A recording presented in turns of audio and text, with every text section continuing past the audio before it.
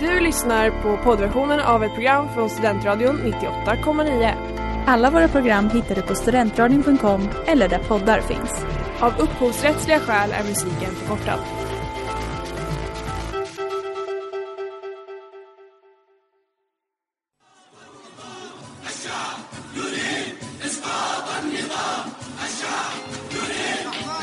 In the field of human conflict, but so much owed, by so many, to so few. Utrikespolitik. Det är inga pajaskonster. Det är inte he. Hello and welcome. You're listening to Radio UF at Studentradion 98,9. We've seen a lot of things go down the last semester since, the start of 2022. It is understandable that our focus are placed on the current armed conflict in Ukraine. And I, for one, know that the last week here has been focused on Sweden and Finland's requests for NATO membership, as well as the recent news regarding access to abortion in the US and LGBT rights.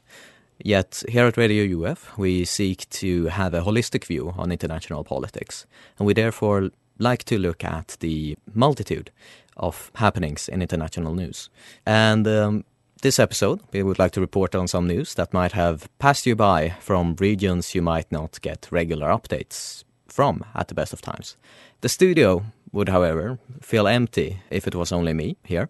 So therefore, I'm happy to introduce this week's co-host and technician, Sara. Hi, my name is Sara, and I'm here today also with Melker. Great to have you here. And I would like to ask, do you have any special interest country, like a country that you follow kind of more closely than others? I think recently it's been a lot of focus on the South Caucasus region. I don't really know why, but for some reason I really wanted to go to Armenia, and then I got really into those countries, so that's where I am. What about you, Melker? I don't think Philadelphia counts as a country, but probably Philadelphia. But also there's so many interesting engineering projects in Ethiopia, for example, the Grand European Renaissance Dam and the Mexican train line that is an utter disaster, but that's an episode in itself. Okay, well, we'll be right back after this song.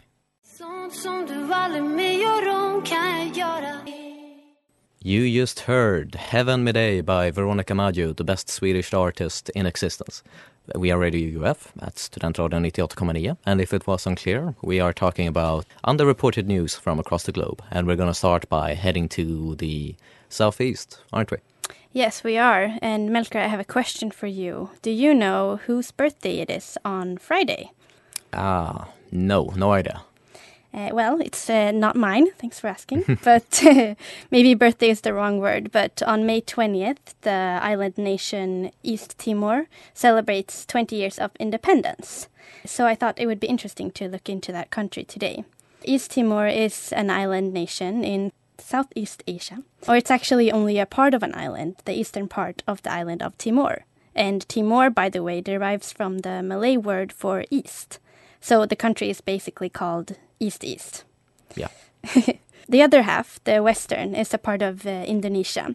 And this is a rest from the times that the island was colonized, because the western part was a Dutch colony, while the eastern part was a Portuguese one.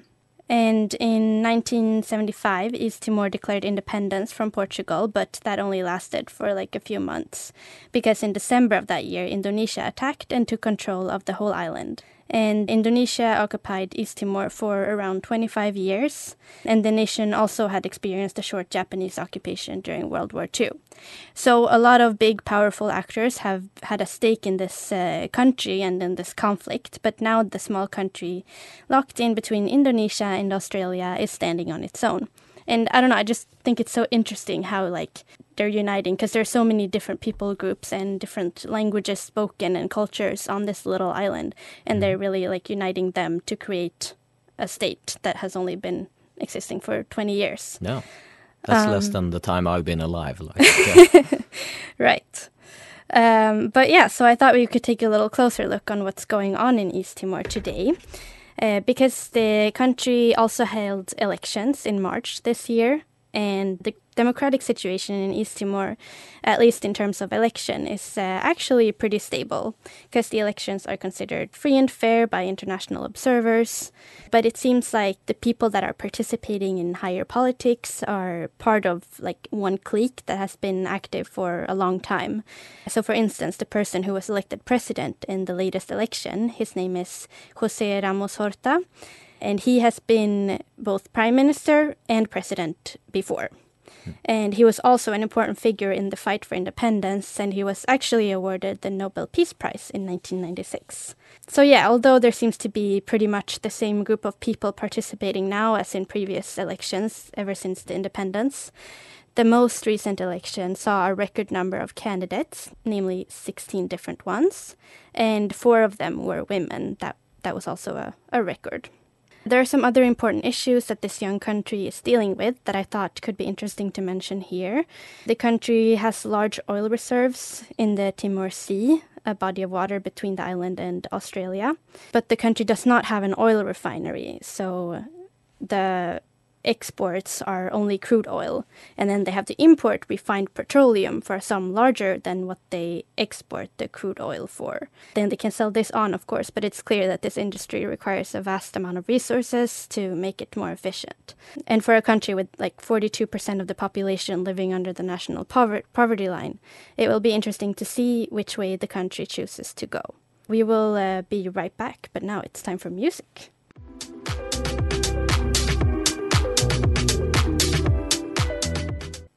Welcome back. You just heard Supermodel by Mkstn, M-K-S-T-N. And we are talking about some international news. And now bear with me, listener, because we are about to slip back into discussing Ukraine. And in a way, discussing neutrality on the world stage, whatever that means. And sticking to our geographical focus, I will look at the situation in India and how Prime Minister Modi's government has responded to the current war in Ukraine. India has since the start of the war remained neutral in the conflict, at least on paper, condemning the conflict and calling for conciliation between the actors.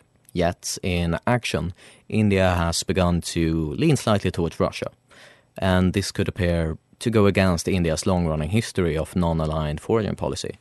Yet non-aligned does not mean that a country does not have their own wants, or that they will not act to realize these wants. If we take a quick look at India's historical relation to the US and Russia, we can see that following India's independence, we almost directly enter into the Cold War. And during the Cold War, India adopted an official policy of non-alignment. But in reality, they were much closer to Russia than the US, as the US backed the rival country of Pakistan in this case. And the interesting thing is that this has been a long-running contention in India because many Indian leaders have still harbored reservations against the West and the United States, believing that a US military action during one of the wars with Pakistan led to India not being able to realize a sufficient enough victory. And that has been a continuing issue in US-Indian relations. And as a strategical thing as well, India does not want to be seen as a junior partner against the US, and they are therefore very mindful of being independent from the US. Yet we see now that the Biden administration has made very grand moves towards securing India as an allied actor in the region, especially since India is very well situated near both, primarily China. And they have therefore proposed a potential $500 million arms deal to pull India closer to the US. So what has India done in the current situation with Ukraine? Well, we can look at the beginning of the war, where India thrice abstained from United Nations resolutions that served to condemn Russia for its actions in Ukraine. And India also sought to keep its trade with Russia flowing and, moving past the sanctions placed on Russia. And we can also see that, as we will return to, India has become a major importer of Russian oil since they've been giving a very profitable price on Russian oil to keep both economies going, as well as trying to avoid some of the sanctions placed on Russia. So the thing I think is the most interesting thing is that, and almost the most understandable thing that explains India's statement on the war is that India is very militarily dependent on Russia, and by extension the Soviet Union, at least in its previous form, consider that, and now I'm quoting Felix K. Chang from the Foreign Policy Research Institute, about 97% of India's main RAL tanks, 100% of its armored fighting vehicles, 67% of its submarines, 68% of its anti-ship cruise missiles, and 97% of its fighter aircraft were acquired from Russia or its predecessor, the Soviet Union.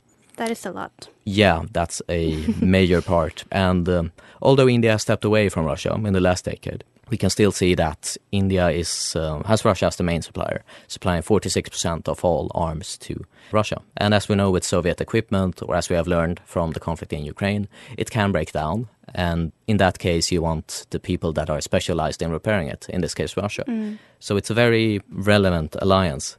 And there's also very many economical aspects like gas import and oil import that India seeks to capitalize on. So this makes sense. Also, when you consider China, it's good to have Russia in your own corner, and therefore it's good for India to be a little bit more closer to Russia in this case.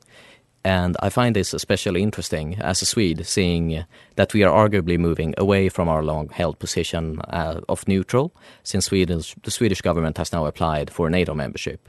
And I wonder if it could be more accurate to describe a neutral government as self-interested first and foremost. But we are running out of time, and I'm sure that we'll go back to this towards the end of the show.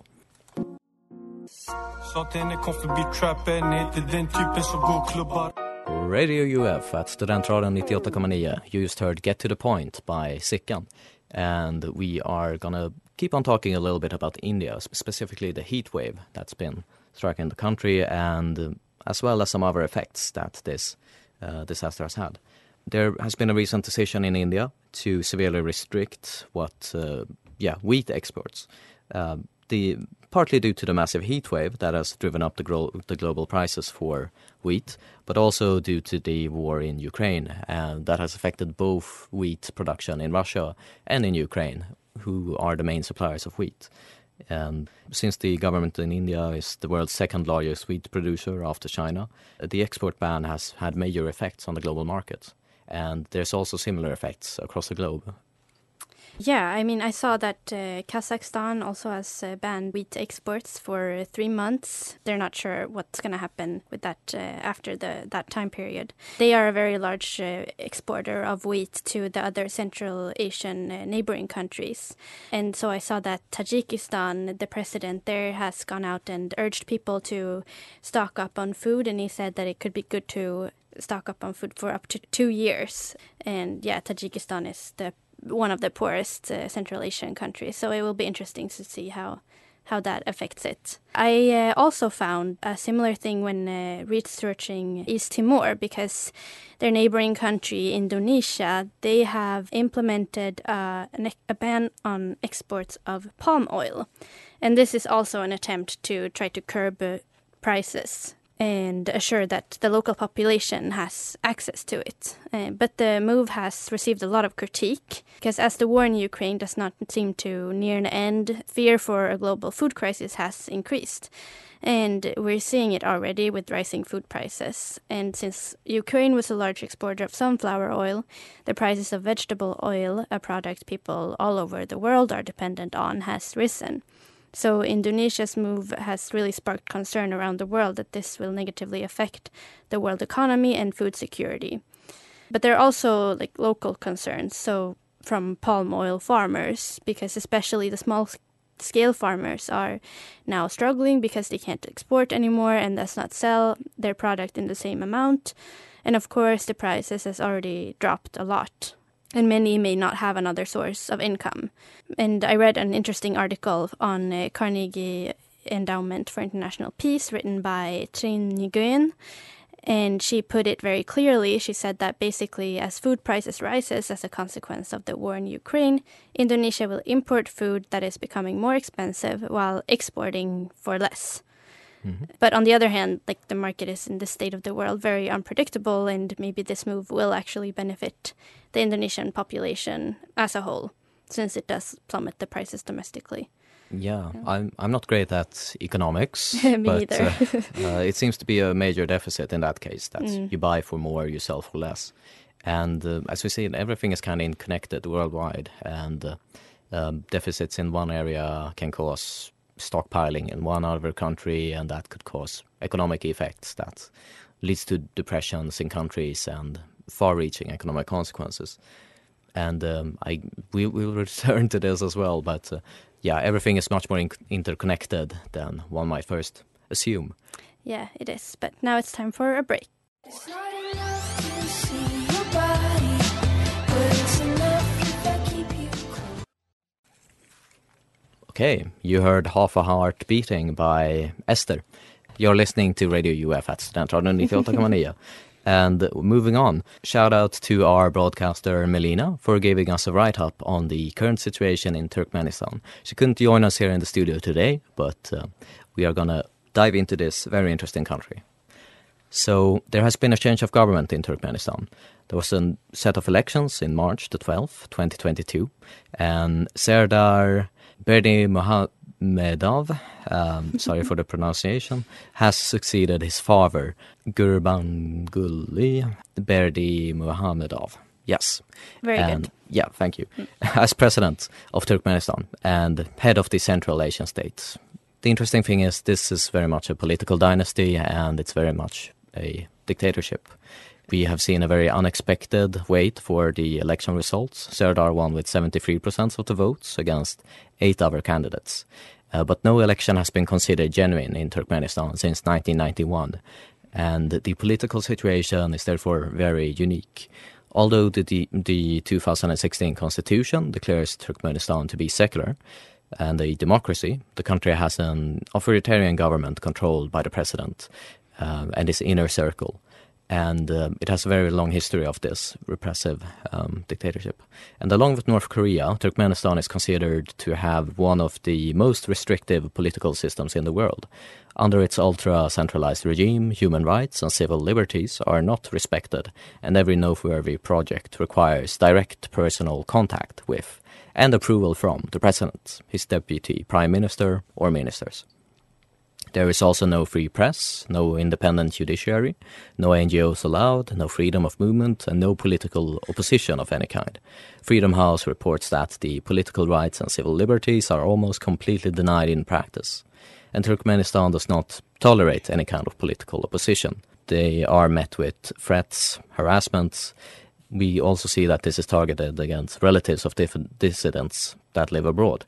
We even see cases of arrests and torture of individuals that exercise the right to freedom of association.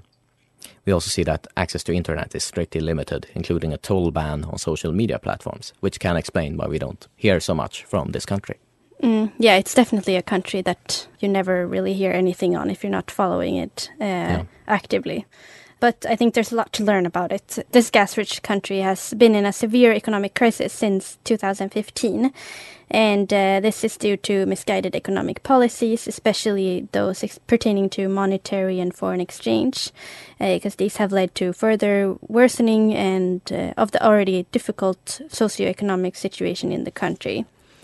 Because for people in Turkmenistan, the socioeconomic situation has worsened during the COVID-19 pandemic, and also with the increasing food prices that we've already mentioned repeatedly. And this leads to a growing number of people leaving the country to find a better life elsewhere.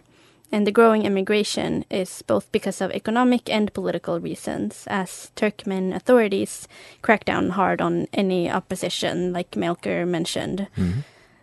And furthermore, we also see that women's rights are being rolled back into, or including tight regulation on women's appearance and their freedom of movement, including a ban on certain clothing, and a decree that forbids you from driving women in cars unless you're related to them.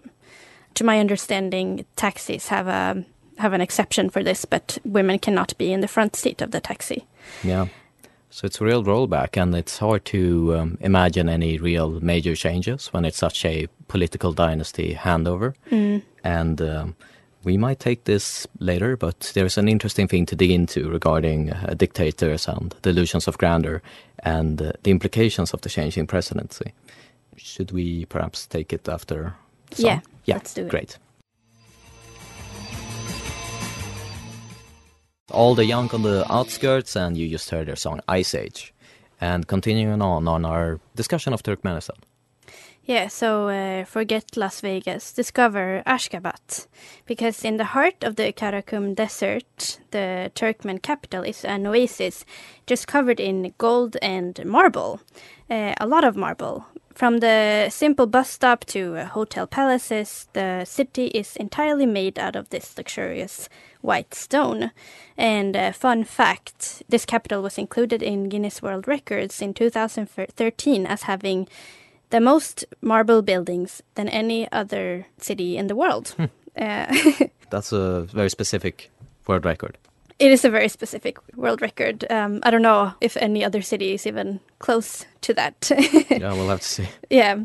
So why is this? Well, it's partly because the president, Berdi Muhammadov, considers black unlucky. And this is, him and his father that was also named Berdi Muhammadov, of course, that ruled for some time in Turkmenistan. But, and he has also, for the same reason, banned black cars from the capital. So I think this is a good example on how much power this political elite has in this country, and also how extravagant they seem to be. Because in the break here, we were Googling on how to pronounce his name, and pictures came up of, him in a sports car, like you said, Melker. Yeah. And it was a picture of him really doing a Top Gear drive around in this super luxurious car, and as well as a link to a rap video that he was featuring. Oh, nice. Yeah, it's interesting with dictators because Turkmenistan has a long history of them.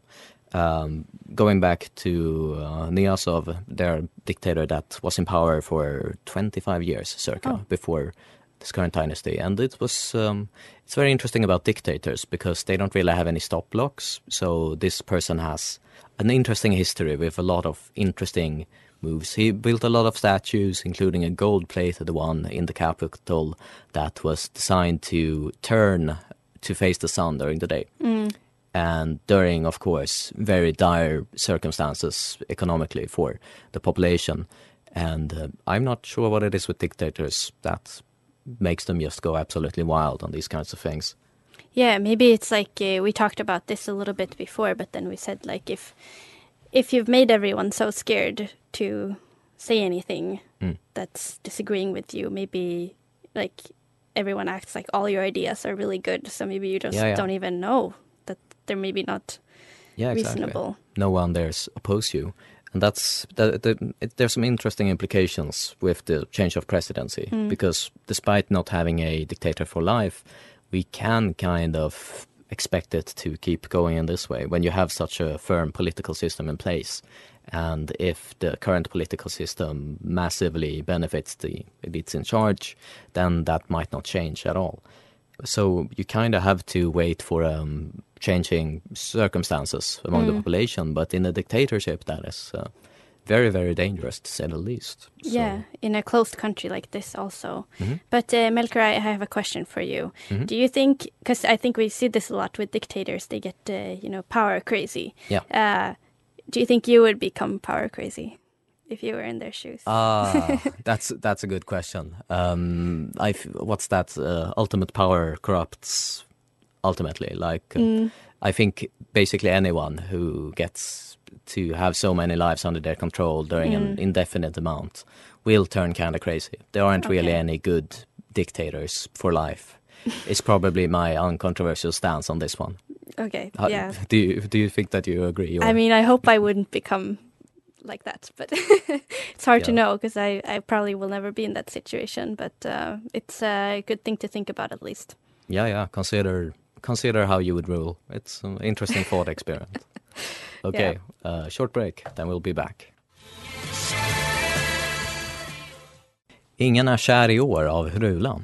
And shout out to the people tuning in from Denmark. Loads of love to all of you from Radio UF at Studentradion 98,9. And we see a pattern here, kind of.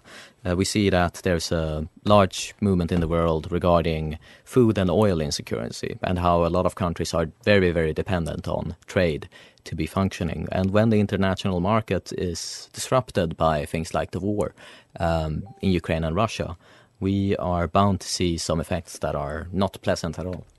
Yeah, and this was something that when we were both doing research for this, we came back to this. We didn't even discuss that we were going to take this angle first, but when we compared notes, we realized that, this is a problem in many countries, or a fear in many countries, and also here, I think, with the rising food prices and everything. Yeah, no one goes without noticing it.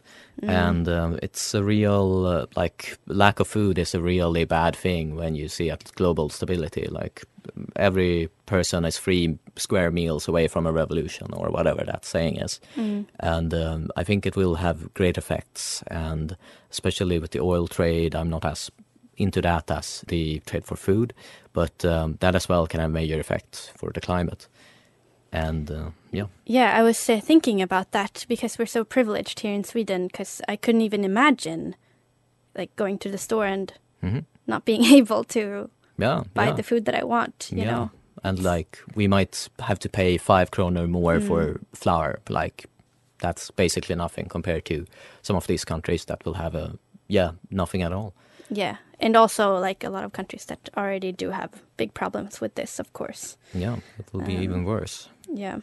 And we talked about that as well, that we can find another link here that regarding neutrality, the whole realist view of the international system. Are we all just selfish countries that are not interested in anything but our own well-being? And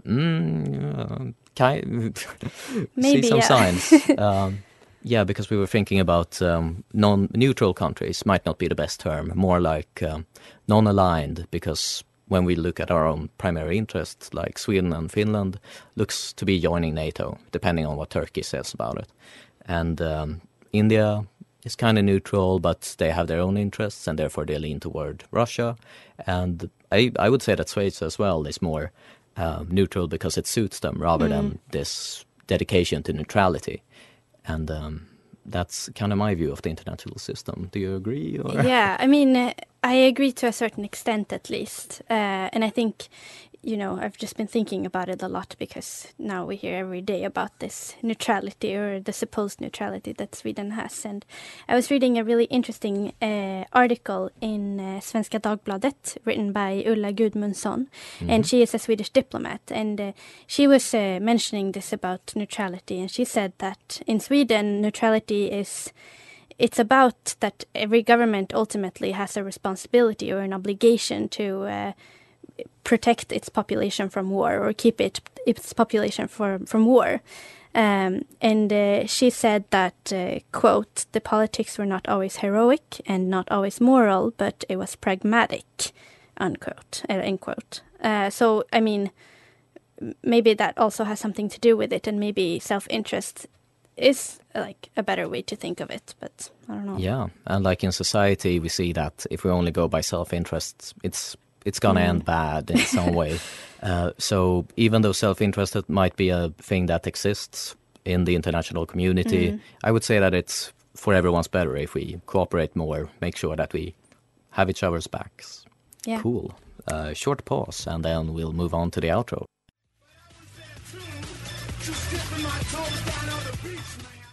Welcome back to Studentradion 98,9. We are Radio UF, and you just heard Ain't No Thief by Viagra Boys, the best punk band in Sweden, according to me at least.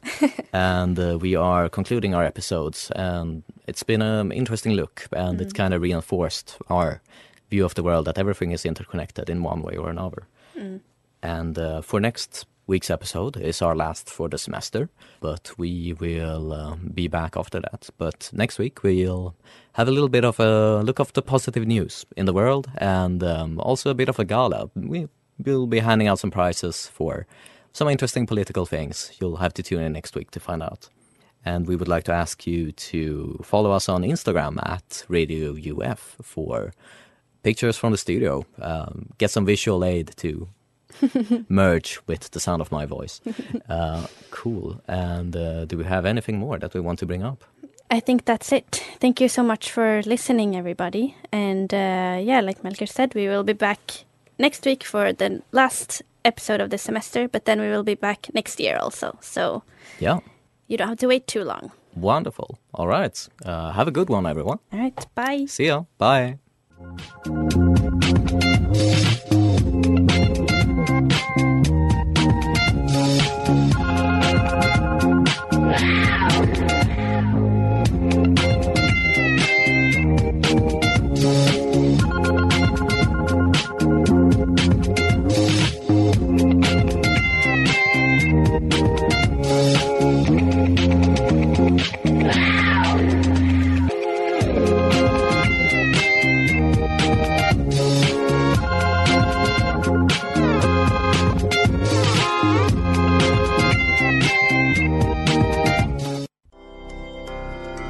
Du har lyssnat på poddversion av ett program från Studentradion 98,9.